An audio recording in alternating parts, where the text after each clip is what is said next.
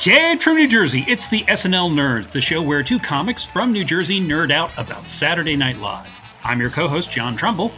And I'm your co-host, Darren Patterson. Hey, Darren, how you doing today? Doing well, good sir, doing well. We're getting into the summer months, in the heat, and the warm, steamy, sweaty, sweltery months of summer. Yes. Doing all right. Yeah. Yes. Can you tell I'm hot and I'm recording in my recording booth and it's a bit stuffy in here. Yeah. You're gonna have heat stroke before the end of the episode. So yes, I will pass out at some point during this recording. So yes. Let's tune in, listeners. Find out when I lose consciousness. Yeah, this will be fun. This will be suspenseful. And if you're hearing a little background noise, that's because we have a guest with us joining us remotely. Darren, why don't you introduce the people to our fine guest?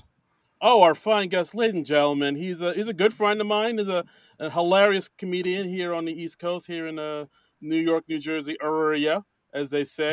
And one of the, no one says that. I just figured I'm gonna try to start it. And you are killing this, aren't I though? Oh my! I told you it's hot in here. And, I told you that off the rip.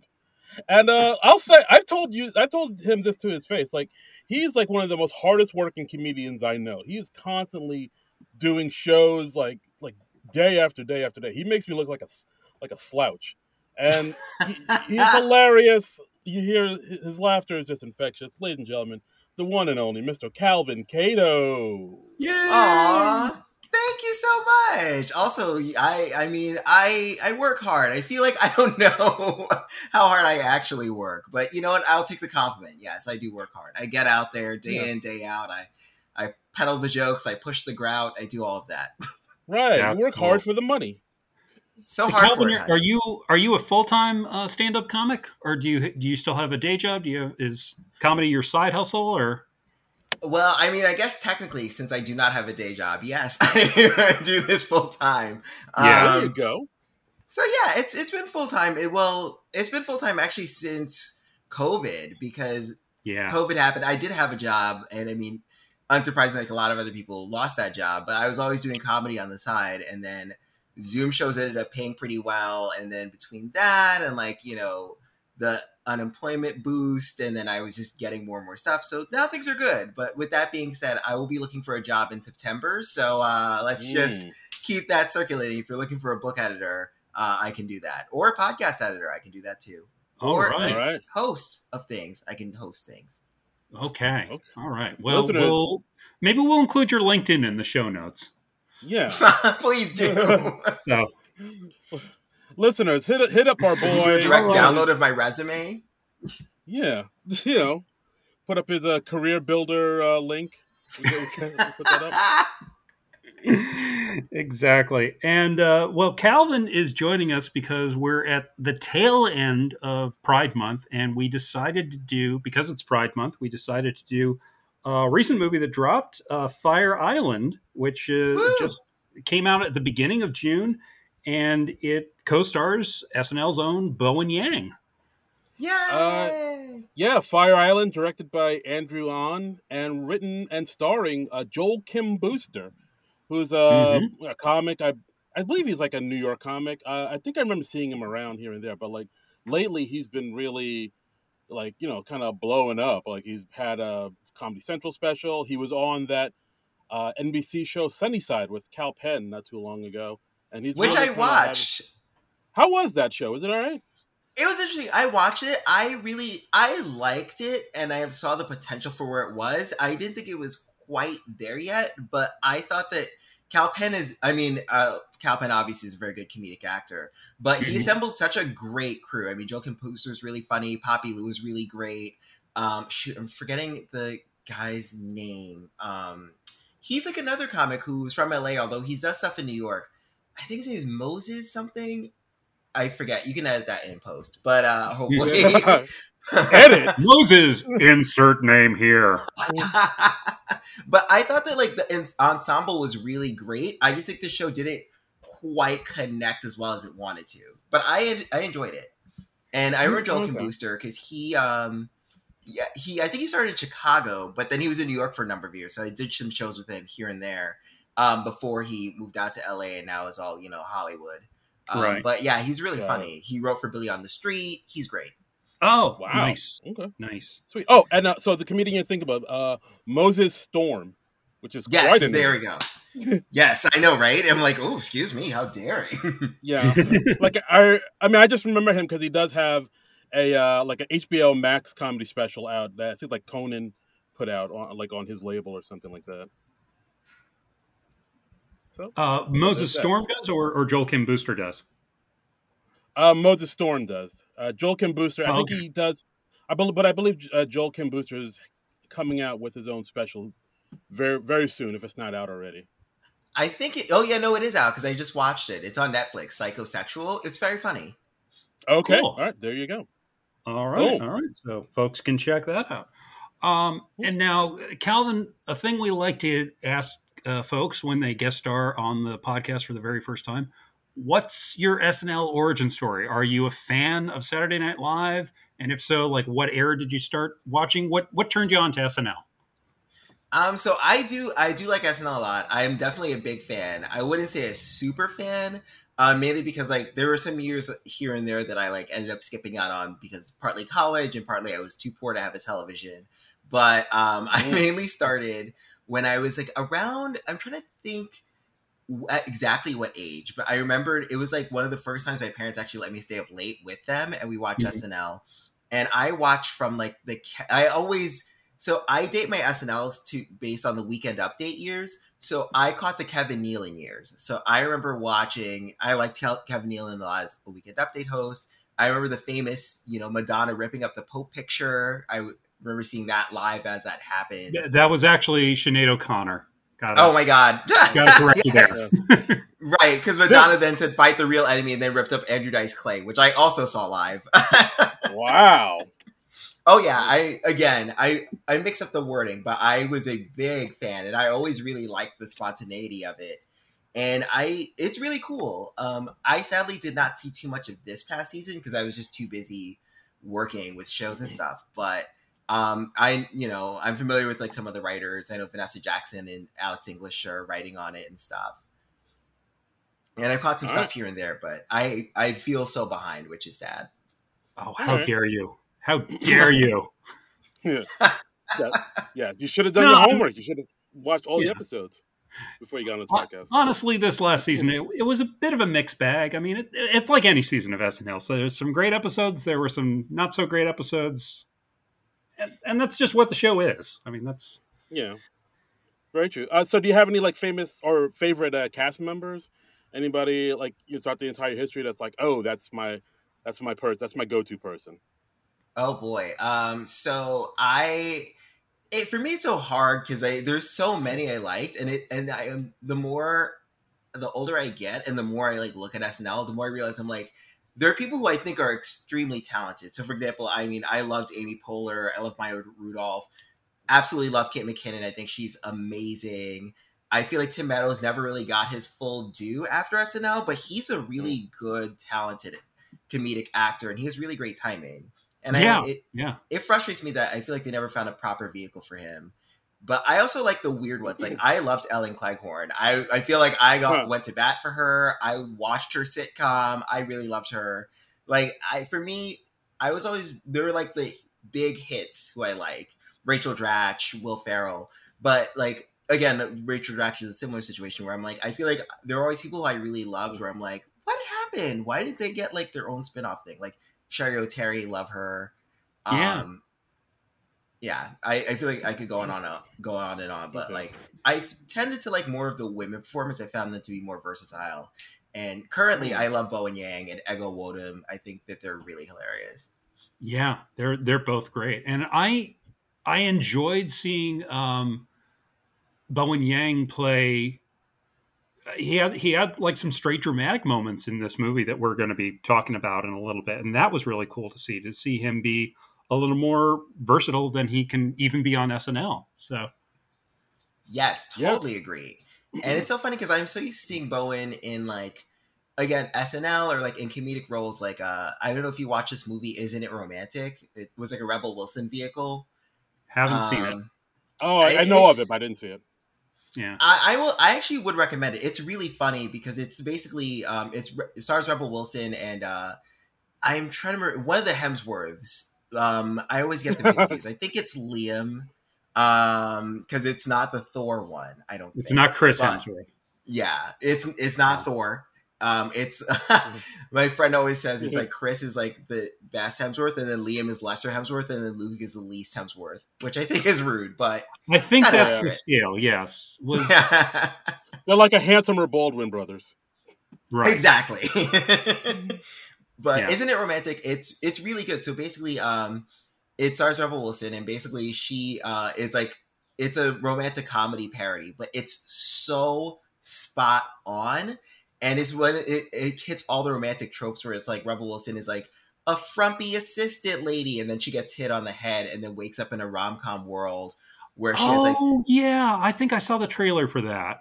Yeah, I feel like the trailer didn't do it justice. And for me, I don't normally even like rom-coms like that, but I love spoofs, and the spoofs like nail it. Like there's a perfect Pretty Woman spoof. There's a perfect like spoof of like, and I remember reading about this afterwards. The director watched, I think it was like 30 or 40 rom-com movies to get every spoof right in the movie.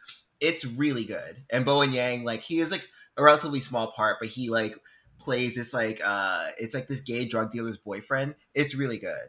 I liked it. All right. Cool. All right. Well, I mean, it stars an SNL cast member or alum, so maybe we could cover it sometime. But in the meantime, we're doing Fire Island. Should we dive into Fire Island for this week? Yeah. Let's do it. Hell yeah. Okay. Well, I mean, I think the first thing you have to know about this movie is it more or less has the same plot as Pride and Prejudice. Yeah, like I mean, I watched this movie with my wife, and she kept saying, "Oh, that's from Pride and Prejudice. Oh, that's from Pride and Prejudice. Wait, is this whole thing just Pride and Prejudice?" And like I've never seen Pride and Prejudice, so I didn't catch all the little nuances and nods they were giving to the movie. But yeah, like my wife saw it and was like, "Oh, that's totally Pride and Prejudice." Like, I mean, but they also mentioned it in the movie too, like when the lead character Noah, played by Joel Kim Booster, is reading Jane Austen, and right off the bat, you find out he's a huge Jane Austen fan. It took me a while. It wasn't actually until almost towards the end where I was like, "This feels very gothic," and then I was like, "I feel like this is maybe Pride and Prejudice-y," and then I looked it up afterwards. I was like, "Oh." Yes, this is a totally Pride and Prejudice like framework, basically, that they're working in. Yeah. I think I'm pretty sure I've never read Pride and Prejudice, the novel, at least not all the way through. I might have been assigned it at one point in school, but I don't think I finished the entire thing. So I only sort of vaguely know. I know that there's a dude named Mr. Darcy, and he's emotionally distant, but he turns out to be the good person. So, yeah, that's pretty much all you need. Like, I mean, I remember reading it, but the reason why I didn't twig on it was because it was a similar thing. Like, I read it in junior high school or something. Like, it was like a long time ago. And Pride and Prejudice like was one of the ones that never stuck with me. So that's why I was like, it took me a while to like get all the allegories. Yeah. Right. Well, although I think like even if you haven't read or seen Pride and Prejudice, you can still get and understand the movie. It still makes sense, I think. Yeah, I know. It's very rom-com-y in general. Yes. So it hits all those tropes of like, we have to make a grand romantic gesture, and like, there's the haves and the have-nots and all that other, yada, yada, yada. Yeah, it seemed like a cool updating of a lot of those tropes. And it was interesting that early in the movie they have Joel Kim Booster's he drops his phone in a swimming pool so that he's without his phone for most of the movie. And that way we get a great scene where Will, who is this movie's equivalent of Mr. Darcy, he writes Noah a long letter, which of course you wouldn't have if Noah still had access to his phone. It would be like a long text message maybe or something like that, which doesn't have the same impact. Yeah, I think they even mentioned that in the movie. It's like, who writes letters anymore? He wrote him a letter? What's that? What's that? But, that's actually what I appreciated a lot about the movie was like, you would see things happen and I'm like, this is like out of an old school thing, but then they would like explain it where I was like, okay, you're at least like staying within the conceit of the movie and not being like, yeah, now we're writing a letter because Pride and Prejudice. It was like, oh, he dropped his phone and his phone has been sitting in rice for like the entire weekend, basically. Right. So I like that they at least tried to justify that stuff a little bit instead of just doing it for no reason. I thought that was pretty clever. But the movie mainly focuses on Joel Kim Booster's character of Noah, who's this movie's version of Elizabeth Bennet from Pride and Prejudice, and he's getting together with a group of his friends, and they're going out to Fire Island, which, if you don't know, I mean, it's basically like a big gay retreat. And do I have that right? Yeah, pretty much. So it's like, you can go if you're straight. You're allowed to go. Don't worry, we don't block you at the door. Well, that's good. They don't screen us. They don't card us. That's good. No. You can leave your rainbow cards wherever you want. It's fine. But yeah, so basically what Fire Island is so it's a barrier island, and basically it's where a lot of queer people flock to, and it gets really big during the summers, and so people rent houses out there. And then there's Cherry Grove, which is kind of more for like the older, relaxed queer set, and then there's the Pines, which is there for the gays who want to like do a lot of partying and sex and drinking and drugs, etc., etc. But the whole point is that it's a very big gay mecca that was started in I forget when. It was like the mid 1900s, basically. And it's really cool. You can rent an apartment, or you can rent a house out there, although it's crazy expensive. Or you can take a day trip, so you can just take a ferry out there and a ferry back. But yeah, it's supposed to be this big gay old time. So it's kind of like a Martha's Vineyard type of place, right? Something like that, yeah. I'm trying to dumb this down to my life experience. I imagine, or maybe like the Hamptons. You can say, but is it like that? Sort of. I mean, in terms of the richness, yes, it's like the Hamptons and Martha's Vineyard, but in terms of the activity, it's kind of more like Vegas, I would say. Oh, wow. It's because it's a lot of debauchery. Much more decadent. Yes. So it's like ancient Rome, is what you're saying. Yes. I mean, maybe not that far. Maybe like Vesuvius. Okay. Ooh. Okay. Okay, I can dig it.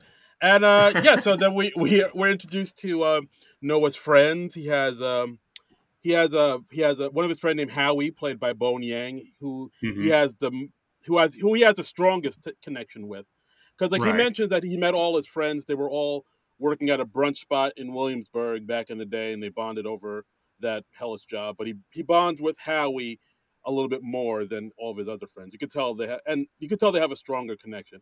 And I'll just say this off top, like, one of the things I really loved about this movie is the scenes with Bowen Yang and Joel Kim Booster. They have some really strong, like, friendship chemistry there, and like some of those scenes I thought were some of the best in the film. I totally agree. I agree. Yeah. They had a nice chemistry together, and I like that they had that bond, that they were both out gay Asian guys, but they also made a point of, that doesn't mean we're the same. We don't have the same points of view. We don't have the same life experiences. I mean, that was cool.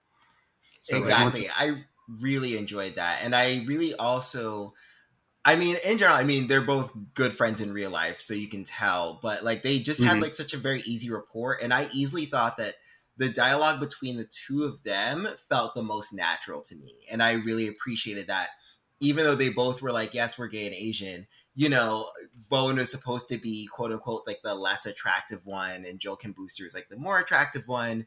And like, I like that they worked those differences in terms of like their appeal to gay men on Fire Island, because in general, I mean, I'm sure this is not new news, but gay men can be very shallow and stereotypical. And what I appreciated also is, I know. Stop the podcast. I know. This is completely new information to us. So men can be superficial? I mean, wow. Huh. I know. I'm sorry you had to learn this during Pride Month, but gay men can suck. All right. Heyo. But yeah, they describe early in the movie. They described Fire Island as like gay Disneyland, which I thought was a good way to convey the idea of it to folks like Darren and me who aren't as familiar. So. And yeah, so they gather together. They go out in this big group every year. They stay with their friend Erin, who's played by Margaret Cho, who was fucking amazing. I mean, in general, Margaret Cho, I feel like, was one of my comedic awakenings. Like, I remember watching her old specials when I was a kid. But, like, I mean, she's so funny. And, like, she nailed it. I personally thought I loved her.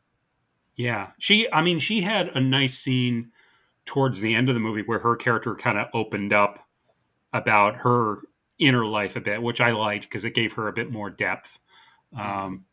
Yeah, that was pretty cool too. No, she's fantastic. So awesome. Yeah, and I believe. Oh, sorry. Go ahead. I also liked. Oh, sorry. Calvin, then Darren. Okay. What I was gonna say is I like that. Even though it was centered around, Howie and Noah. I like that, like, their friend group was diverse. I think that was something that was refreshing, and I think that a lot of gay movies tend to just focus on, like, cis white gay males, and I like that they had Luke and Keegan. Luke played by Matt Bowen, who, in case you guys don't know about, Matt Bowen and Bowen Yang do a podcast together, Las Culturistas, that's, like, wildly popular. But I like that Luke was the only white one, and I like that Keegan was Latinx, and I liked that they had, like, a black friend as well. Like, I was glad they had Max around, and I thought that was great that he was with black, and he was also a bigger sized gay person. Like, I like that it felt more realistic than, like, when you see a lot of other gay movies and everyone looks like basically an Abercrombie and Fitch ad model. Right. You know? I thought that was really refreshing. Yeah, because a lot of times they'll have just, like, all the gay guys are super cut and just 10 million abs and all the abs. All the abs. all the abs have just settled on one person. Yeah. I mean, that is true. I do like the diversity of showing, like, gay people aren't just this one thing, this one stereotypical type of being. It's like you said, like, the Max character was like a bigger, huskier fellow, and I enjoyed the diversity of that. So yeah, I agree with you, Cal. Yeah, I mean it's nice when, that's the advantage of showing a diversity of people in one subculture, like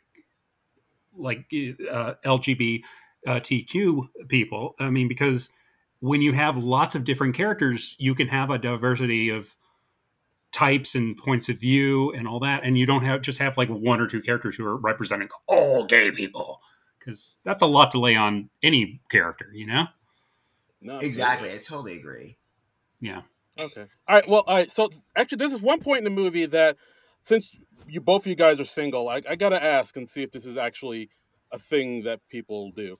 So, later on in the movie, we see the guys go out and then they make eyes with, this group of other guys. Charlie and Will is also there too, who's our Darcy character. And we see that Charlie is making eyes at Howie, but Howie, of course, doesn't want to approach.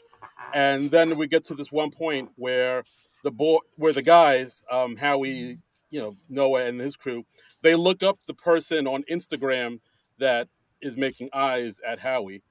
And, like, so do straight people do this in bars now? Is this how, like, they'll, like, if you like somebody, you don't talk to them just yet? First you look them up on Instagram, and then maybe is that like a new thing, or am I just, like, old and out of touch?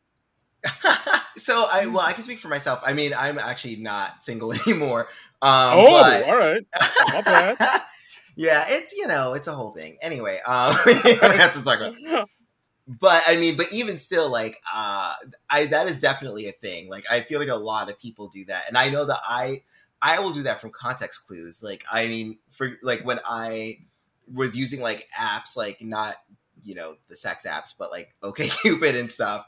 Like you still, if you chat with someone, you try to be like, oh, what's your name? Darren. And then like, I've done that whole thing where like, if I'm chatting or whatever, I'll be like, oh, what do you do? And if they're like, oh, I'm a teacher. And I'm like, oh, I'm so curious about where. And then you immediately Google like Darren teaches at New Brunswick High School. And then you kind of get all the information.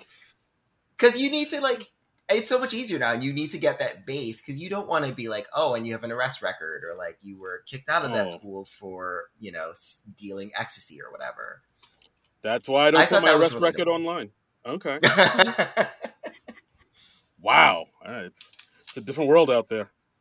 I don't, John, maybe you can speak to it differently, but I know I Google stock for sure. I mean, that is not really a thing that I do, but I mean, Darren, I have an Instagram account, but I've literally not posted anything on it. And yet somehow I have like 300 followers. So, it just seems so absurd to me because like I have Facebook, I have Twitter. That's honestly enough for me. I think I just started Instagram to like follow a few people and I'm fine with that. I'm fine with just like occasionally commenting on somebody's thing. So I've never looked at somebody up on Instagram or Facebook or something while I've been at the bar. I once like met someone on a plane and I started following her on Facebook after that. Like we followed each other so we could stay in touch. That's about as far as I've gone there. So, got it. Okay. But I mean, I'm out of the loop. I'm not like a big bar person anymore. So, okay.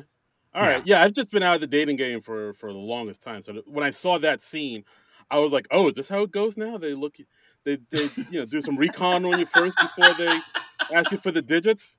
I think online recon. I think that is a thing. Yeah. Okay, yeah. All right. It is. I mean, I would say. I mean, I feel like I'm probably like. I mean, I was in the game for a while, and I would do that, but I would also do that because, and I actually found that to be really realistic because I know a lot of other people who do that, mainly because you want to make sure that this person is actually single, because a lot of times you'll meet people and they'll be like, yeah, I'm a doctor and whatever, but you can never come back to my place. And then you find out that that's because that's where their wife lives. And then you're like, oh shit, this is bad. Right. Yeah. That's true. It can be a lot tougher to keep things secret in the online age. So. Absolutely. All right. Well, that's good to know. Look at me learning. Yeah. Now you know a little about being single in 2022, which I'm sure will come in really handy for you, Darren. Yeah, it'll be great. I can't wait. Let's hope you never have to apply that information, though. Seriously, no, exactly. It's heinous. I'm never going back. No way. Yeah. Good call. No. Good call.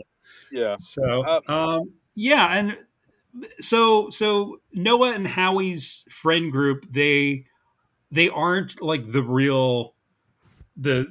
aren't like the in crowd there on Fire Island. I mean, we got Bowen Yang. He's wearing his Meatballs shorts. Last week when we covered the movie Meatballs, he's wearing the early 80s style shorts, which just kind of jumped out to me because we talked about Meatballs last week, and 1979. It's a golden age of shorts. Yeah. Yeah. Well, I mean, at the beginning of the movie, they, Noah, who does narration throughout the film, kind of establishes that like they're all broke. No one has any money. Like they're at that level of poverty where odds are they'll never own property. And even so when they go crash at their friend Erin's house, even she has a house out in Fire Island, but she establishes that like she's may have to sell it because she's super bad with money. She was one of the earliest investors in Quibi. Which I laughed at really hard. I feel like that's such a perfect. It's one of those things where, like, I feel like I don't know if everyone would get that, but that was such a perfect comedian in joke. Or like, if you're comedy adjacent, you're like, "Yep, I get it." Well, it relates to the backstory of this movie because it says on the Fire Island's Wikipedia page, it says streaming television network Quibi announced development of a comedy series titled Trip in September 2019, starring, created, and written by Joel Kim Booster. And it was given a series order. Bowen Yang was cast in a lead role in April 2020. And then Quibi was shut down on December 1st, 2020, and then the project was jeopardized. So it basically morphed into this feature film called Fire Island. So that was an in-joke on a couple levels. Oh, wow. I didn't even notice that. Yeah. I didn't know that this was the beginning of that. I remember that Joel Kim Booster had developed a thing for Quibi that got canceled. Because I remember at the same time, I knew a lot of comedians had developed stuff right. that was going to be on Quibi and then got canceled. They were bringing back Reno 911 on Quibi. And I think those new episodes have landed somewhere else now. I'm forgetting which streaming service because who can keep track of them all. But maybe Roku. I think it was Roku. Maybe Roku. I think so, because I remember them dropping. I can't remember where. I feel it was something random like Voodoo or Crackle or one of those. Yeah. It's one of the ones I don't have. I know that much. Yeah. It really sounds like we're making up half these names. I know. It really does. I mean, it's like Mark Maron had a great bit about how somebody's like, "Oh, you haven't seen this show?" And he not only hasn't heard the show, he hasn't heard of the service that it's on, because media is just so fractured now because there's so many different streaming services because everybody wanted to get in on the Netflix action. So yeah, absolutely. Oof, it's rough. It's like asteroids. You just shoot one and then just splinter off into 5 more, and you're like, "What the fuck?" I guess there's Billboard and White Snake. I don't know what the fuck they are anymore. White exactly. The 80s band.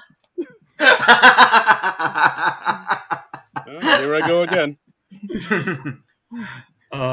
There was also an interesting moment early on when they're getting to know other groups on the island, and Bowen's character of Howie, he starts teasing the guy that he's into about an SNL sketch he's never seen called Gays in Space, and it's just like that's a weird kind of meta gag because in real life, of course, Bowen Yang is on SNL, has been on SNL for a couple of years now.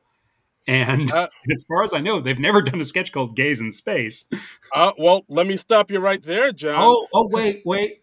Oh, I think I remember the sketch you're going to bring up now. Yes. Yes, he's talking about a sketch that SNL did do back in 2005. If you go back and check out the Jason Bateman hosted episode, there is a sketch called Gays in Space where it's set up to be like it's basically like a sci-fi show for the Trio network, where it's basically like Star Trek, but everybody is stereotypically flamboyant gay men. And wow, I don't even remember this. I was wondering actually because the way it was sounding, I was like, this must be a real sketch because I can't feel like they would make it up. But I had no idea about that. Yeah, actually, I just remembered like when Peter Sarsgaard hosted. I think he did some sort of Star Trek parody, and I think he might have been playing a gay guy in that. But it might be it. Yeah. I'm looking up his episode now to see if I can find this. I got it confused with this other sketch. I think it was a Beck. It was like the Beck Bennett era. I don't know why it was just him. There's a lot of other people there, but it was like he was playing like a gay robot, but the robot wasn't like the robot just happened to be gay, and he was confusing it with that. But I didn't realize there was an actual Gays in Space. Oh yeah, no, that sketch you're talking about. But if I don't think the sketch is on YouTube, but if you go on the NBC site and look in the SNL section and in the archives, you can find it. It's it's like Jason Bateman hosted, like Fred Armisen's in the sketch, Kenan Thompson because he is on the show forever. And, right. I think Kenan Thompson is in like 1975 reruns at this point. They're inserting him in retroactively. Yeah, and actually, Entertainment Weekly interviewed Bowen about that part, and he says, I was kind of, for a second, side-eyeing Joel, Kim Booster, as we were going into production. I was like, is it obnoxious if my character references SNL? Does that seem so masturbatory? But Joel was like, no, we have to keep this in. This is because this is how we talk as friends. So, yeah. Okay. All right. Well, I mean, hell, if you're gonna make a Quibi reference, you might as well make an SNL reference. Go whole hog. Right, exactly. I was surprised there wasn't the other two reference, frankly, because Joel Kim Booster writes for that show. Oh yeah, that's such a great show. That's a show no one like talks about. I fucking love that show. I'm sorry, I know this is a tangent, but oh my god, like that's another show that I loved in a similar way to Fire Island, where I'm like, when they get like gay culture right, they fucking nail it. And Fire Island, I felt to me did the same thing, where like all the gay culture references they got so correct, and it's so accurate and so timely. But others two, you guys should watch it. It's so fucking funny. I have watched it. I really dig it. It's a really solid, funny show. It has some like good digs at, you know, the industry and show business, New York. It's like I highly recommend it if anybody wants to watch the other two. It's on HBO Max. It deserves more love. And Beck Bennett does a guest starring arc on that show. Yes, he does. Oh, cool. All right. So so Calvin, you thought that they really did get gay culture right for the most part in this movie? I mean, it was largely written and produced by gay people. I think everyone in this cast is genuinely gay, correct? Yes. I'm trying to think. Yeah, because all the 5 lead characters, they're all gay, or they all identify as queer. Excuse me. Right. Margaret Cho obviously identifies as queer. The love interest Charlie identifies as queer, and actually, because I was being a good person, did my research, I was like, I know him from somewhere. He's from, there's this show on Netflix called You. I don't know if you've ever heard of it. I have heard of it, yeah.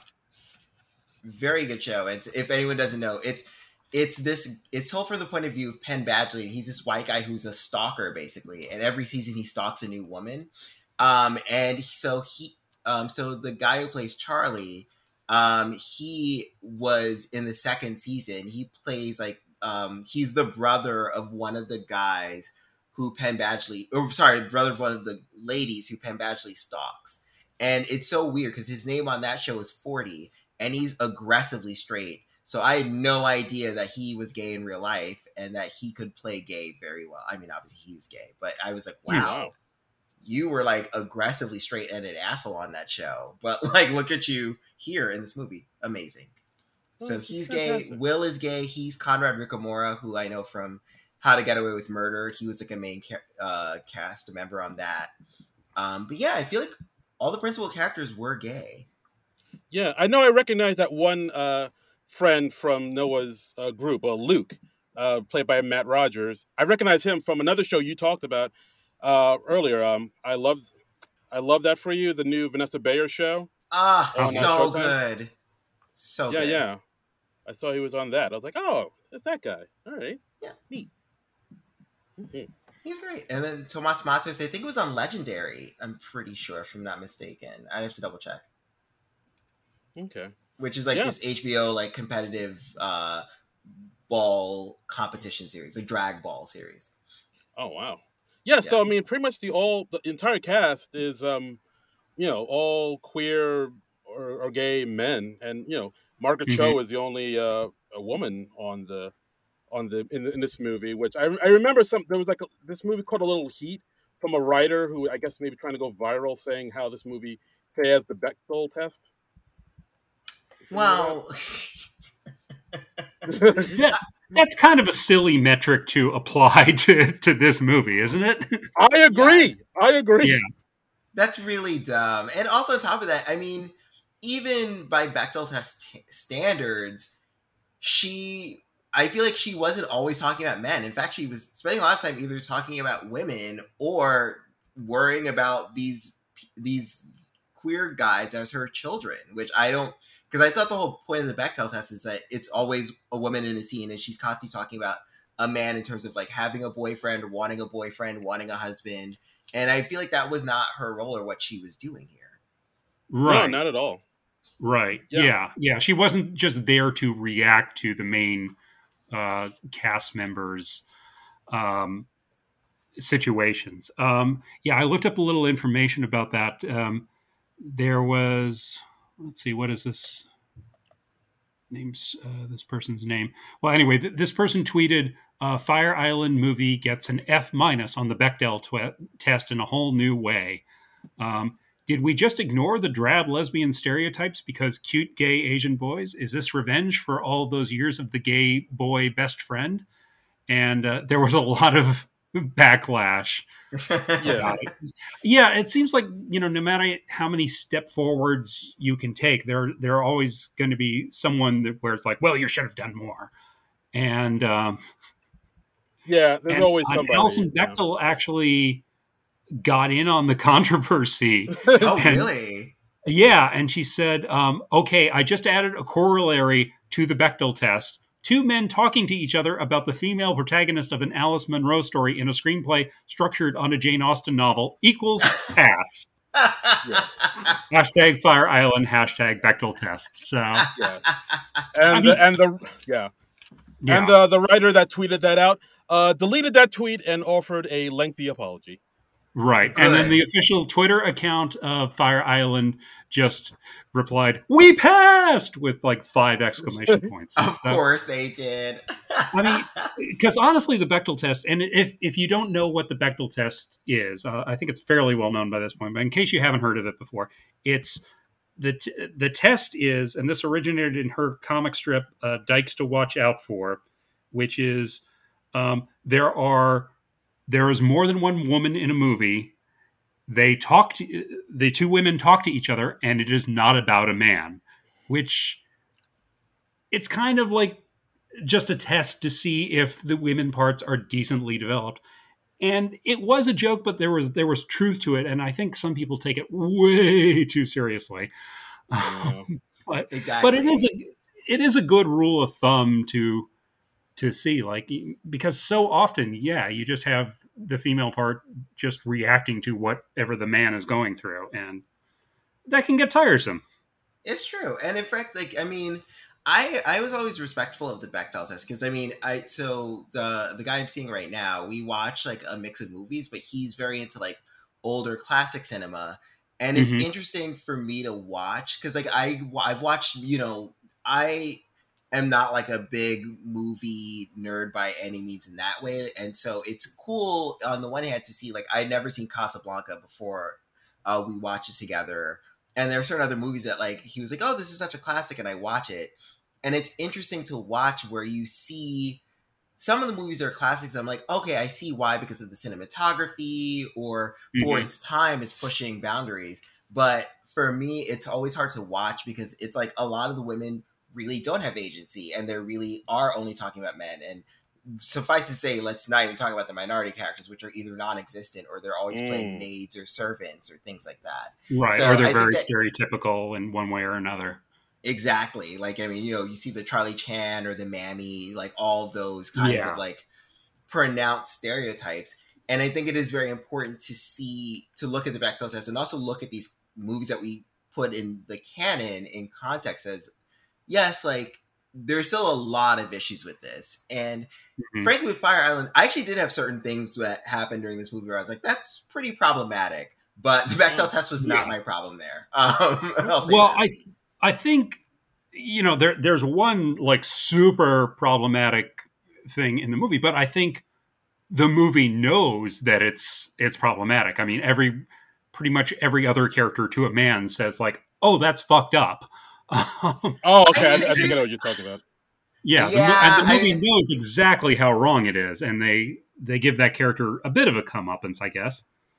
They do. I mean, I don't know. For me, we can also wait for that. But I honestly, I watched this with my boyfriend, and I mean, when that scene happened, he was a little horrified, but I was definitely like, that is not okay. And the comeuppance was not good enough. Like, I had a lot of issues with that scene, and I wish that they had either taken that out completely or done something different. Because after that, I was kind of like, it actually lessened my enjoyment of the movie, to be honest.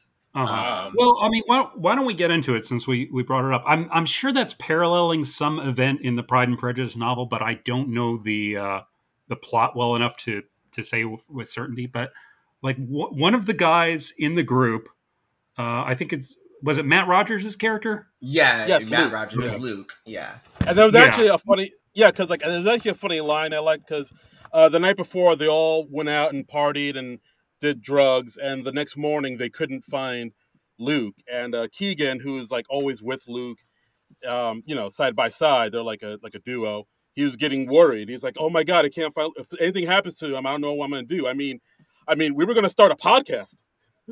I laughed out loud. That made me laugh.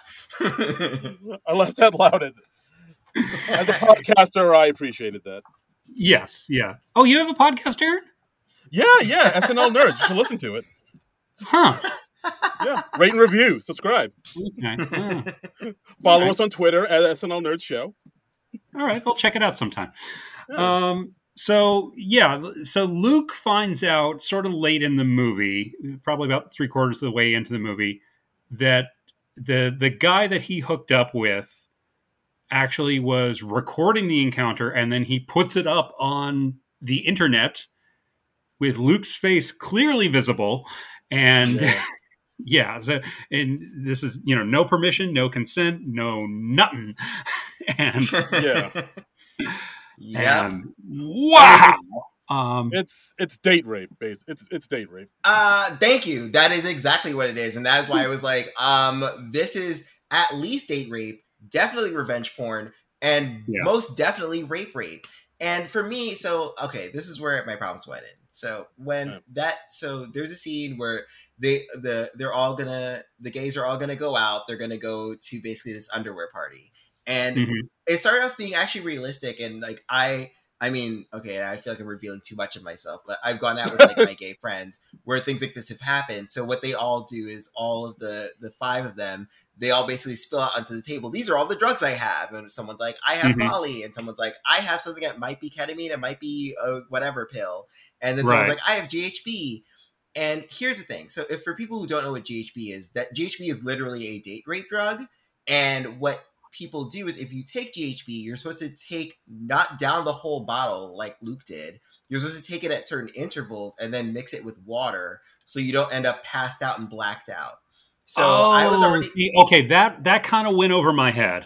So that's I feel like that was something that like I don't know, and again I don't want to presume anything, but it's weird that if you are a gay writer, you don't know that, because that's a very well-known thing within gay circles, is that you don't actually down the whole bottle, because that easily leads to you being taken advantage of. And especially if you're on GHB, you're supposed to stay with someone. Someone's supposed to stay with you and make sure and check in with you at least every 30 minutes to an hour to make sure, hey, are you okay? Are you passing out? And especially if you're as close as you claim, if that's my friend and I knew my friend took G, and he's like passing out, I'm immediately like, the night's over, because he basically is like a walking brick. Like he can't go anywhere. So he basically like downed a bottle of roofies. Yes. Gotcha. Okay. So my problem was with that at the start. I was like, yikes. And then when they go, so there's a scene where they go to a second location, and I was like, how did you lose your G friend? Because that is not something that friends do unless they're shitty friends. Like, that is super dangerous. So again, this is for me, this is where it kind of is hard for me as someone who's experienced that culture to be like, this is massively unrealistic. And then when that happens, when he ends up meeting with that guy and that guy films it, and especially even when like Luke describes it as like, oh, I woke up and he was just there and I assumed we had sex and that was okay. And I was like, that is not okay. That is definitely rape. Okay. So that definitely went over my head a bit, because I was thinking, and maybe I was missing something or not paying close enough attention. I was thinking it was a consensual encounter, and the violation was that he filmed it without his knowledge or consent and then put it up online, which obviously super fucked up. But yeah, the drug thing. Yeah, I was just assuming, I think that all the drugs were like the equivalent of E or something. So. Oh, wow. Yeah, sorry, I didn't mean to make it a downer, but for me, that was like where I was like, yeah, no, I understand the movie better now, so that's cool. And then to be like, oh, you could just tell him to take it down. Okay, first of all, if anyone knows anything about porn, you cannot take down porn. Like, it's on X. Well, XTube is canceled, but the reason why XTube was canceled was because there was a lot of date rape porn on it. So I was shit. And then and so everything that ends up, if it's already online in one place, Someone's already downloaded it and posted it onto Pornhub, onto Xhamster, onto Xvideo. I'm telling myself that I know all of these. You know, lot of porn sites. But I'm like, you cannot remove that porn. So essentially, that is rape that is now being reposted everywhere. That one guy cannot take it down. So I was, it was very yuck to me, and I could not. Right. I mean, because essentially, once you post something online, it is online somewhere, and someone can find it either intentionally or accidentally. So when they go to the guy and they say, well, you've got to take this down off the site and then delete it from your phone, they kind of act like that solves the problem. And no, it doesn't really, unless even if you did that 30 seconds after you posted it, it's still out there. I remember years ago, there was that actress, Alison Pill. Yes. She's on Star Trek Picard now, is probably what she's best known for. And she, one time, somehow I think she was trying to send a sexy pic to her boyfriend, and she accidentally tweeted it out. And then I think she immediately realized what she did and deleted it later. But that picture was out there. And so. That's it. It's like when Chris Evans accidentally, he shared a screenshot of something, and a part of the screenshot was his penis. And I feel like he took this down a minute later, but literally every single, site would have it up, and he would continually ask people to take it down. And as soon as he asked people to take it down, someone else was like, oh, but I still have it, share. Right. That's not how that works. So I really wanted to get past that, but for me, it really cast a pall over it. And I understood that it was supposed to be yay, this is triumphant moment, and then Noah and Will can have this nice bonding thing. But it was kind of icky, and then retroactively it then made me be well, Will was justifiably bitchy to that guy. I forgot his name. The white guy activist. Dex, okay. Dex. But who's the equivalent of George Wickham from Pride and Prejudice, according to the Wikipedia entry on the film. Yes. And the thing is, it made me also cast aspersions on Will, because I was like, dude, you have a very valid reason. If he's date raping / revenge porning people, that's something you should tell people immediately. I would never be like, yeah, please hang out with this rapist adjacent person. I'm not going to say anything. Will is kind of coy throughout most of the movie. He's like, hey, Dex isn't a good guy, but I'm not going to say why, but he's behaved very badly. And that's not the sort of information you should hold back immediately. Yeah.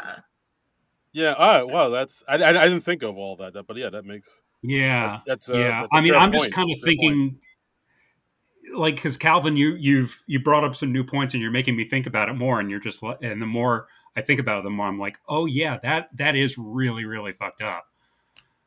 I mean, the movie does know it's fucked up, but it pretends that it's a much easier problem to solve than it actually would be.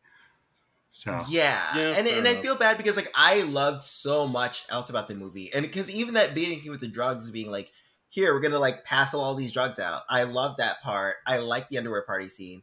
I was glad that they actually included a backroom scene as well as an orgy scene later, because I was like, I'm glad that they were actually being yeah, we're gonna be full gay. We're gonna fuck on this island, and I appreciate that. Do. As opposed to they fucking did, and I was happy. About that. Indeed.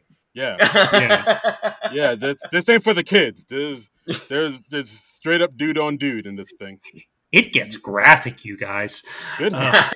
My stars. I clutched my pearls 5 times. I was fanning myself. I had to get my smelling salts. Ooh.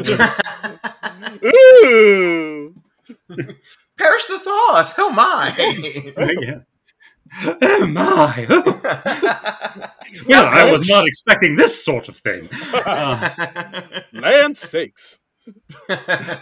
Yeah. I mean, there's a scene where Noah, Joel Kim Booster's character, he takes his current crush Dex to the back room, and they're getting hot and heavy, and then as Noah is kneeling in front of Dex, doing that thing that You do when you are knelt in front of someone.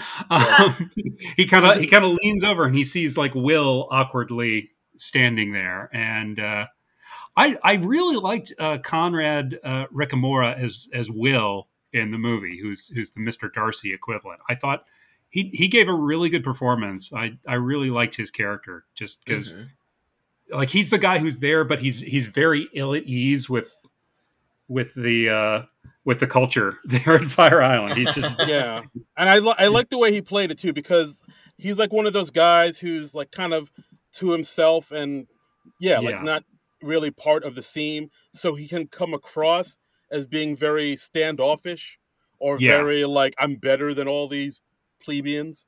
But like once the movie, as you get into the movie more, you see like, oh wait, he's not that. He's actually something different. Yeah.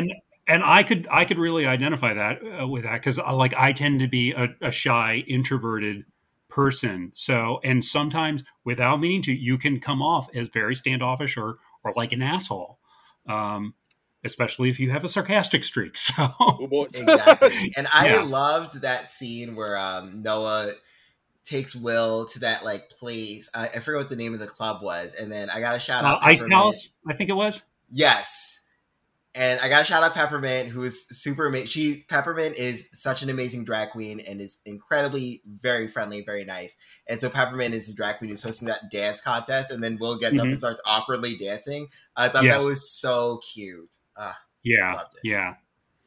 Yeah, I will say that. Like, sorry? Go ahead. Well, I was gonna say like that's another thing I liked about this film, like the chemistry. I mean, the chemistry between Noah and Howie is good. But the chemistry between Noah and Will is really good. Like the two of them have like a really good like back and forth. And like you see those sparks between them. They did have a real chemistry, and you are kind of rooting for them to get together or at least understand each other. And that worked well for me. Absolutely. It was really good.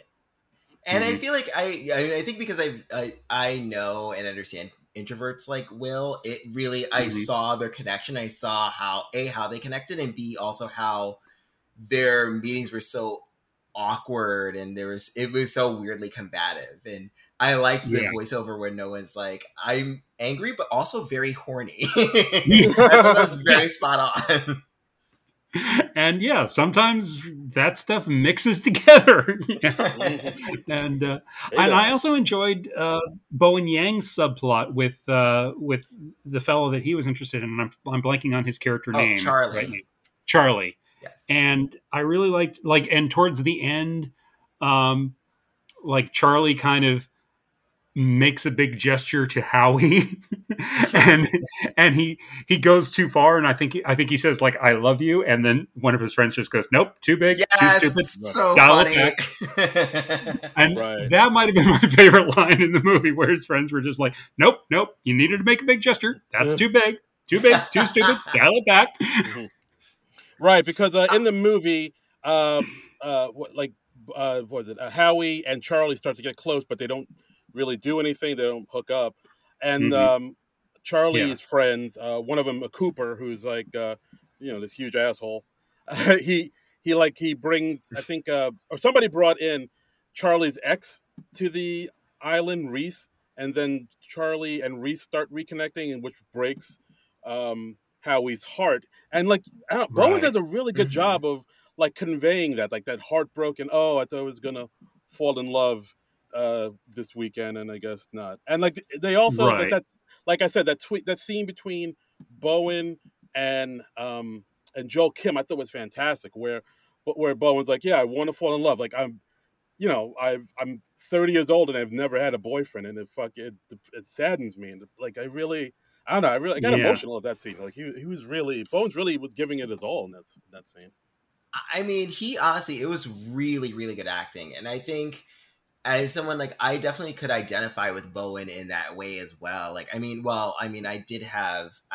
had a boyfriend in the past, but I mean, I remember I felt like it was pretty late for me the first time I even like was with a guy like that, and I really enjoyed the contrast between Bowen and Joel, or rather between Noah and Howie, where I mean, I feel like it was such a good snapshot of these two different kinds of gay lifestyles, because I mean, obviously, like, I have friends who are, you know, non-monogamous and are all about that, but there are gay men who are monogamous and do want romance. And I really felt like both the lines were really well written, but also Bowen really sold the hell out of it and made a really good case for, like, there are gay men who want to be monogamous, and that does not mean that they're trying to fit into heterosexual society. It's just that it's like, no, I want one person who I want to come home to and, like, hang out with and share my life with. And I think that that's something I feel like a lot of in the queer community more recently. I feel like there's been such a big push towards, like, let's be non-monogamous and let's be monogamish. And if you want to be monogamous, you're just feeding into straight stereotypes. And it's like, no, like, sometimes monogamy is for certain people. Certain people just want and need that. And just because we're queer and we can choose our kinds of relationships doesn't mean that it's bad to choose something that is seen as quote unquote traditional. So I really appreciated that. Yeah, I like that the movie acknowledged that not everybody is wired up the same way. Yeah, like some people, they do want a boyfriend or, you know, a girlfriend if that's the way you're going, and yeah, and some people are just about hooking up, and one isn't really worse than the other. It's just whatever works for you, and as long as both people are on the same page, yeah, great. But I mean, it's also just such a journey, and it's kind of heartbreaking. Like I'm 30 and I've never had a serious boyfriend, because coming out has got to be just such a journey in itself, and not everybody does that on the same timeline. So so that adds just this whole other level of difficulty to it, I would imagine. Yeah, I know, absolutely. It's we're all just looking for love on this crazy planet, man. Right, boys? Right, boys? Hell yeah. Yeah, dude. Yeah. Yeah. All right. I didn't expect it to go that route. Okay. But yeah, and I'll also say, like, the third thing I really loved about the film, like, Joel Kim Booster's acting is really top notch, I thought, in this one. Like, I haven't seen him in much projects. Like, I know his stand-up a little bit. I saw a little bit of Sunnyside. But I don't know, this one he really carries the movie, I thought. Like, he's funny when he needs to be. He's really dramatic when he needs to be. Like, you see, he can, like, he could be a leading man. Like, I hope this film, like, gives him the shot to do that. I thought his acting was phenomenal in this one. Yeah, he was really good. He did a nice job carrying the film, I thought.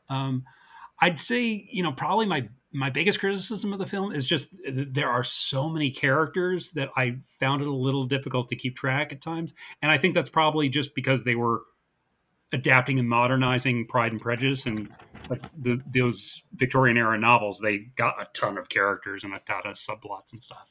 So, oh yeah, it's true, because you have to hit the 600 page count. So they're like, yeah, we got to fill this shit in. Let's get a side thing about Miss Havisham or whatever the fuck. They were getting paid by the word, like a chapter running a month. But so wait, I actually did agree, and this was the other thing that I found a little bit problematic about the movie, is that of the 5 friends, I mean, obviously Noah and Howie got the most screen time, and then it was Luke, because Luke had the again subplot that I found problematic. But then other than that, it was weird that the Latinx person, Keegan, and Max, I felt like they got so little screen time, relatively speaking. And with Keegan, the Latinx person, basically I feel like Keegan basically was just operating as like Luke's twin, which I thought was a little weird. But then Max, especially as the one, because I was like, oh, like, yay, we have like a black person, we have a person of size here. And I felt like Max never really got to do anything other than like kind of slut shame. And it felt a little weird to me, because it's like, if you're a person of size, like, you're allowed to fuck. Let him fuck on the island. Yeah. Like, I was a little bit, it bothered me a little bit that I felt had the least to do in the movie. And I wish that would not have happened. Because especially when it's like, hey, we have all these people of color, I would like for them to have like more equal playing time. So You know, I wonder if that might have been a reflection because I mean, it was originally planned as a series, so maybe those more minor characters in the movie were going to be much more developed in the show and get more of their own subplots and their development because it's a pretty quick movie. It's only like an hour 30. Yeah. So some of the characters in the group aren't real developed, and I mean, you're making a movie, you got to cut it down to the bone, I guess. So. Yeah, but I do see what you mean, Calvin. I did notice that too. Like Max was basically just like the big, nerdy gay black guy who's like paranoid a little bit and dorky, and Keegan was the flamboyantly gay Latinx kind of stereotype. And I was like, yeah, I kind of wish they maybe should have fleshed those characters out a little bit more. But I agree with you. Yeah, I mean, and again, I liked them, and I feel like there are times where like I feel like they made it count. Like, I mean, I appreciate the scene again in the underwear party where Max gets that funny thing where he's like, "What's wrong with my eyes?" And then Noah goes, "Actually, wait, there is something wrong with your eyes. You should go to the bathroom and get that checked." Or like, I love the scene where Bowen and Luke and Keegan sing Britney Spears that song. I always forget the name of it, but Sometimes I Run. I thought that was super hilarious, and I was like, they're really good at comedic stuff. And I do agree. I think that it's hard when it's an hour and 30 minutes, and I'm also sure that because this is a movie that's releasing on Hulu as opposed to like HBO Max or Showtime, I'm sure they're also like, we need to cut down certain things because the movie can't be too explicitly gay. Because, I feel like that always happens depending on where you're releasing any sort of thing. Like Hulu is slightly more family friendly, and now like Disney Plus owns Hulu, so I know that also plays a factor. But But I kind of wish I wanted them to get a little bit more time to shine, and I also wanted to see them fuck. Like, come on. Yeah. Get it, Max. Get it. Yes, bitch. Do that shit. Do that shit. But yeah, I will admit with you, they did have like a lot of good jokes and a lot of good dialogue in this film too. There was at one point where Noah walks up to Howie after they've had a big fight, and Howie, hasn't talking to him in a number of days. And like, I think Noah says something like, "Are you still mad at me? This is the longest you've ever gone without talking at me. Ever since I told you, call me by your name was boring." and then Howie retorts with, "It's a cinematic masterpiece. I'm sorry, it's not part of the Marvel Cinematic Universe." I laughed out loud at. That was good. I also liked after Will basically intimidates Dex into deleting the movie that he made of him and Luke by saying like, well, this counts as revenge porn, and you would have to register as a sex offender, and he's like spelling out the legal consequences for him. And then in the scene after that, they cut to Will and Noah walking on the beach together, and Will is just kind of like, well, I mean, I don't really do that type of law, and honestly, half of what I told him was BS. And Noah goes, "Oh, you legally blonded him." And I like that. That was funny. Yeah, and then like Will said, like, "Legally blonde." I get that joke. Yeah, we learned that Will didn't get that reference about Legally Blonde, and we learned he doesn't know a lot about pop culture stuff, especially during when they invite him over to the house and they play party games. That Marissa Tomei scene killed me. I love My Cousin Vinny, and so I was like right there. I was like, yes, I see you, movie. I see you. The prosecution is wrong. Right. Yeah, so in this game, it's like you have to guess which celebrity someone is, or the person who's holding up. He's holding up somebody's phone to his forehead, so he can't see what the celebrity is, and everybody else in the room is giving him hints, and so they're acting out Marissa Tomei in My Cousin Vinny, and Will is just not getting it at all because presumably he's never seen that movie or doesn't remember it if he has. Yeah, and so he's just lost without a map. Yeah, I laughed so hard. Also, he knew Alicia Vikander, and I was like, "Yep, I'm right there." You know that bitch? Right. You don't know Marissa fucking Tomei? Excuse me. Like, she was really good in Ex Machina. So. Get out, millennial! Don't even do that. How dare you? Yeah. I really liked Will. I thought Conrad Ricamora, he just killed that part because like it's a tough part to play because he has to be kind of dickish and standoffish at first, but you still have to like him enough that you're still rooting for him and Noah to get together. And I thought he walked that line beautifully, man. Yes, he really did. It was, I mean, because he was still kind of adorkable enough that you still liked him. So exactly, and I feel like also so much of it was couched in concern. Like, sorry, we're jumping around. I know that it's a lot of jumping around, but the it's scene, fine. like, sort of in the beginning when they first, so when the core group of 5 first get to Charlie and Will's place where they're saying it's like palatial like beach house, and you know there's a scene where Noah accidentally like overhears Will talking to Charlie about how like, oh, be careful because people can use you, and like, you know, they're just here to like drink all of our booze and stuff. And when he's even like, oh, he's not hot enough to be a threat, which is, you know, it's hurtful, but at the same time, you can tell that it really came from a place of concern. And I feel like Conrad really sold that, which then made me feel less of like, ugh, Will should never get with Noah, and more like, okay, I see where it's coming from, even if it's not okay. Right. Absolutely. Okay.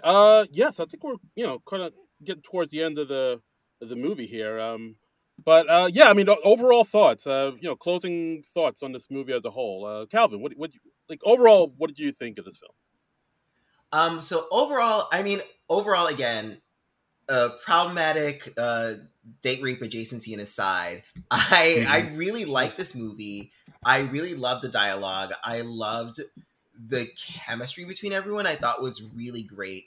And I mean, just to be that guy, I appreciated that it was like mostly leads of color. The white people were the villains. They were cartoonishly villainous. They got their comeuppance. And I was like, yeah, because like honestly, sometimes fuck the white hegemony. So like, and especially white gays, girl, they need to go. So I was really into that. Oh shit! Wow. I say that as I'm dating one, but you know, whatever. He can privilege, but you know, wow. This is a hell of a way for your boyfriend to find out he's been canceled. Calvin's boyfriend's like, so I listened to that podcast. So do we need to talk? I got to go? All right, well. First Venmo me $100 so that it's reparations, and then you can leave, and then that's fine. But seriously, overall, I really enjoyed it, and I really enjoyed both what it said about gay culture, but also what it said about race and class. And the things that I thought were not perfect, even though it wasn't perfect, I thought it was well done. And I hope that this encourages Hollywood to make another movie like this so that they can kind of tweak those things, make it a little bit like stronger and better. And it'll be a really wonderful time, but I loved it a lot. Well, I know Billy Eichner's doing or did a movie called Bros, which I am so looking forward to seeing, because I feel like that's a much more graphic. Again, it's not made for Hulu, so I'm excited about that one. Yeah, and I think if I remember correctly, it was that film is like the first one where all the gay parts are played by gay actors, or was it this film? No, that one is all the gay parts. Or all the gay lead parts are all gay, are all queer identified, because the two people who are supposed to be straight, quote unquote, are played by queer people. Because one of them is Guillermo Diaz, who is very hot. Guillermo Diaz, look him up. He was talking on Scandal. Oh, he's from Half Baked. He's the guy who says "fuck you, fuck you, fuck you. You're cool. Fuck you. I'm out." Oh, nice. Okay, that's a great moment. Yeah. Oh, nice. Wonderful. Yeah. Anyway, but yeah. So, John, the movie you're talking about, Bros, it comes out in September of this year, and it's the first gay romantic comedy from a major studio featuring an almost entirely LGBTQ principal cast, with the exception of Deborah Messing and Kristen Chenoweth, whom the director calls allies of the community, and it's directed by Nicholas Stoller, who I believe did Forgetting Sarah Marshall, if I'm not mistaken. He did. Yeah. Yes. Okay. That's very cool. I mean, it's just so weird to think it took until 2022 for that to happen. You're like, oh, how have we not gotten to this sooner? Oh shit, that's not good. Because I remember even like back in the 90s, like when they're doing the movie version of the play Jeffrey, even there, like the gay couple. Well, I know Steven Weber is straight. I don't know about the other fellow, the guy who was the lead on The Pretender. I think he's also straight. Don't quote me on probably that. Is, I yeah. think so. Yeah, and Patrick Stewart was in there, and Patrick Stewart is straight. Sadly, so, yeah. So even like this big play about the gay experience, and I got to see that show on stage once, and I saw the movie as well. So even in that, yeah, it's like all the gay people are played by straight people. It's like you couldn't toss one gay person in there, maybe. We couldn't find them. There's no gay people in the theater. No gay actors out there. Yeah. They're just bachelors. They're just bachelors who haven't found the right one, you know? Yeah. It's so interesting because I think about it too, because so I was listening to like it's this like YouTube series and they review movies, and they were talking about The Birdcage. They were doing a retro review of it.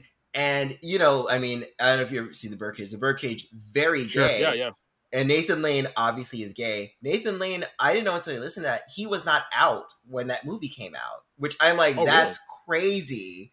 Because it's Nathan fucking Lane, but that's how it was back then. Is even when you were obviously gay, you still had to be like, oh, I'm just, looking for my wife, and I'm playing this like very flamboyant drag queen in The Birdcage. Right. It's crazy to me. But I remember an interview with Nathan Lane. It was probably sometime in the 90s, probably not too long after The Birdcage, and it was a print interview, and he just said like, look, I'm a single man, I'm over 40, and I work in musical theater. You do the math. And I just thought that was such a great quote. It always stayed with me. I'm not sure.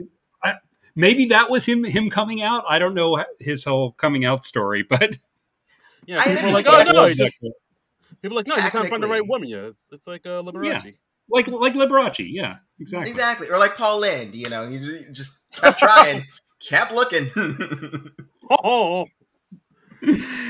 Yeah. All right. Well, Trumbull, what were your overall thoughts about this movie? What did you think of it?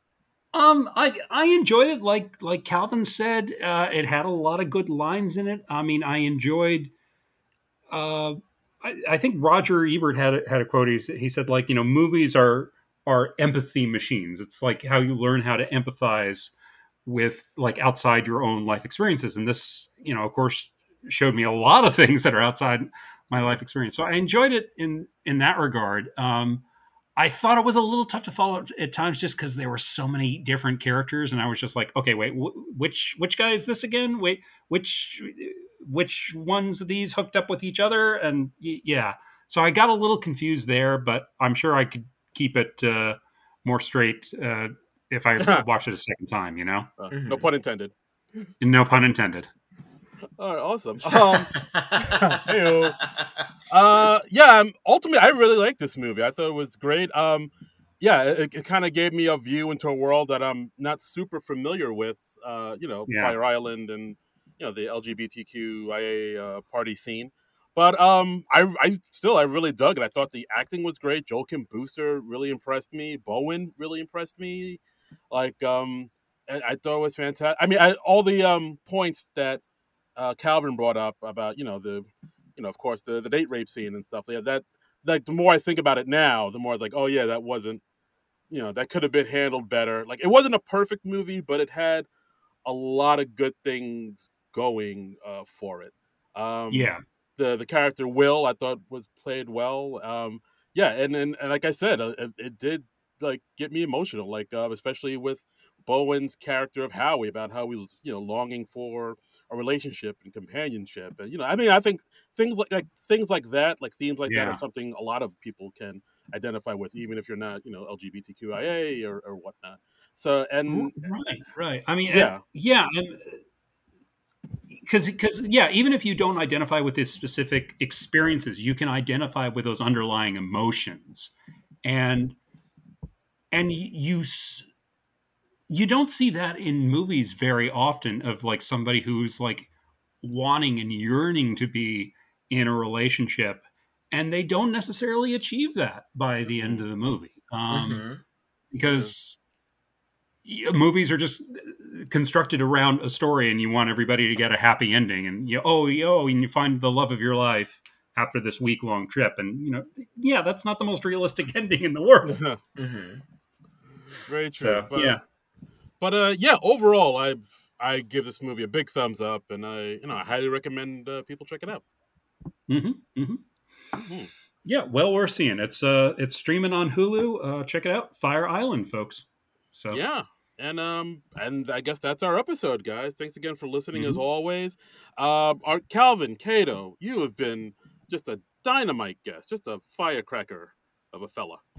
Oh, thank you. And seriously, thank you so much. And in general, like, I was already kind of planning to watch Fire Island, but I'm so glad that you asked me to, because I ended up watching it twice. So it was really good. And I do think that it's a really nice, I hate saying this, but I think it's a nice, important movie for people to watch. Not just, I hate that because it's like, it has to be important, but it's nice that it gives such a good snapshot, not even to just queer culture, but like what it's like to be a queer person of color, and what it's like to be kind of like on the poorer side. I think that that's something that's really important, and it was nice that it was a movie that did it while still being entertaining and funny at the same time. So I liked how Noah had, after he screwed up his phone, everybody was like, well, see, this is why you need Apple Care.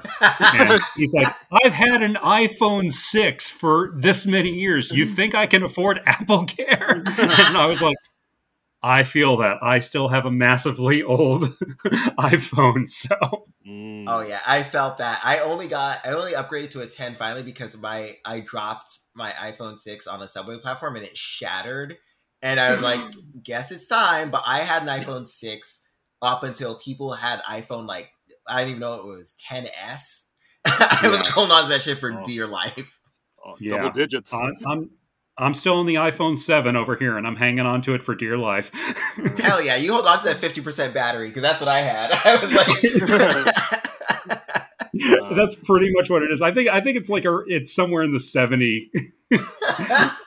let me see what my battery health is. Let's say maximum capacity 76%. Yeah, baby. Hell yeah. Although I think if you go to an Apple store, they can replace the battery for you for like. They can. I'm just scared that I'm going to go and it will cost money. So I would say we can't be rich like you, Darren, with your dual income household. Okay, some of us have to do it by ourselves. That's right. Maybe if you guys pulled yourself up by your bootstraps, like I did, you could live the lavish life that I did. Republican on us. Okay. Right. Drill, baby, drill. Drill, baby, drill. Well, folks, I hope you've enjoyed the final episode of the SNL Nerds. But yeah, we actually will be back next week, and we were planning to do something else for the 4th of July, but with certain things that happen, we decided to pivot and do something else that hits on something else that is in the news right now outside of Pride Month. We're going to cover a movie from 2014 starring SNL vet Jenny Slate, The Obvious Child. Such a good movie. Oh, I wish I could come back for that. I really liked it. Sorry. Well, I'm looking forward to it. I haven't seen it before, and I was kind of racking my brain. I was like, we should. Is there a movie starring an SNL alum that hits on abortion in some manner or fashion? And then it just popped into my head. Oh, The Obvious Child. Yes, of course. And I haven't seen it yet. And I'm really looking forward to seeing it. So, because I remember it just getting all sorts of critical acclaim. So, yeah, looking forward to it. I will say, I really liked it a lot. And I don't remember when I saw it. It definitely was not in 2014. It was afterwards.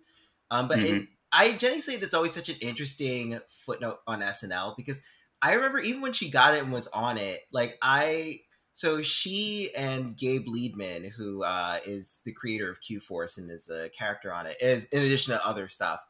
I remember like seeing their like live show, and then I remember when she got SNL, and I was like, because I think she's funny, I think she's a great actress, but I always felt like her humor was never a great fit for what SNL was and wanted her to be. And Obvious Child, I felt, was such a good vehicle for her. I mean, she works well on that, or Drunk History, she's great on that too. And I feel like, because, you know, SNL is like that, where they just get people and they don't really understand how to use them properly. Like Casey Wilson's another one I think Casey Wilson's fucking hilarious. And I actually liked Casey Wilson on SNL, but I feel like they just didn't know how to use her properly. And Jenny Slate was another person like that. So yeah, it's interesting. Like SNL one of the things I like about the show is they do try to bring in people who have different styles of comedy and try to bring that to the show. And like this season, Sarah Squirm, she was able to integrate her humor into SNL really well. I think Bowen Yang has been very successful at integrating his humor into SNL. And then you see other people who that just doesn't happen for whatever reason. Like Sarah Silverman didn't make a big splash on SNL. Lauren Holt. Jenny Slate didn't make a big splash. And and it's not that they're not funny people. It's just that for whatever reason, they didn't quite work on the show. Yeah. So, tune in for next week's episode, guys. Talking about Obvious Child with Jenny Slate. And Calvin. You're a hilarious comedian. It's your time to shine, your time to promote, plug. Where can the people find you? The floor is yours, good sir. Oh, dear. Okay. So, I know it's about me. So I have a website, calvincato.com, where I list all of my dates. And I will actually be gone for most of August. I'll be in the Edinburgh Fringe Festival, so that's going to be super amazing. Ooh. So I'll be there. Oh, wow. The 16th. Yeah, I'm super excited. That's awesome. Is this your first time going? Yeah, this is my first time. I've never done it before, so I'm like really excited. I've never even been to the UK, so this is like a whole new world for me. So I'll be doing that. And then before that, I'll be just doing a week of shows in London. So I'll put that up on my website. And I'm like moving and shaking somehow. But yeah, that is awesome. And congratulations for that. Yeah, thank you. Wow. And just to clarify for people, it's Calvin Cato, Cato with a C. Yes. Yes. Okay. Calvin with a C, Cato with a C. Yes. And Liza with a Z. Exactly. Zaddy Zato. That's what they call me. Nice. And so that's his alias on X Hamster. So we don't need to get into that. Yeah, you rattled those porn sites off like it was nothing. I was doing research. Look, for the Darren, movie. we're not all married, okay? All right, that's fair. That's fair. I had that coming. Okay, so where can people find you on Instagram, Twitter, the social medias? Oh, right. So I'm on Twitter at Cato Calvin, CatoCalvin, and I'm on Instagram at Calvin S. Cato, CalvinScato, and I'm on Facebook because I'm over 35. And it's true. I'm also on LinkedIn, like I said earlier. So hit me up. Yeah, absolutely. And as always, you can follow me on Twitter and Instagram at Darren Incredible. That's DARI Incredible. And follow the SNL Nerds podcast Twitter handle at SNL Nerds Pod. SNL Nerds Show. Sorry, SNL Pod was something else. That's okay. We've only been doing the show for 4 years. It's so hot in here. It's so hot. Darren is going to pass out from heat stroke any moment, folks. You can follow me on Twitter and on Instagram at Trumbull Comic, TRUMBULL, and then the word comic. But as I said earlier in the show, I don't do anything on Instagram. I'll comment once in a while. Darren tags me in the show on Instagram every week, and I'm like, I have no idea how to share this still. So. I'm trying to drag him into the 21st century, people. I don't want to go. I am quite happy in the late 20th. I have the internet. That is all I need, sir. A man at a time. It's going to be like the miracle worker. You're just going to have to put it in his hand and be like, Google, Google. Water. But yes, so yeah, we'll be back next week with The Obvious Child. But until then, nerds out! Yeah. That has a double meaning this week. Oh, wow.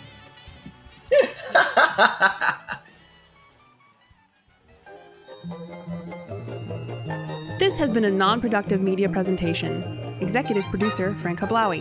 This program, and many others like it on the Non-Productive Network, is distributed under a Creative Commons Attribution Non-Commercial No Derivatives license. Please share it, but ask before trying to change it or sell it. For more information, visit non-productive.com.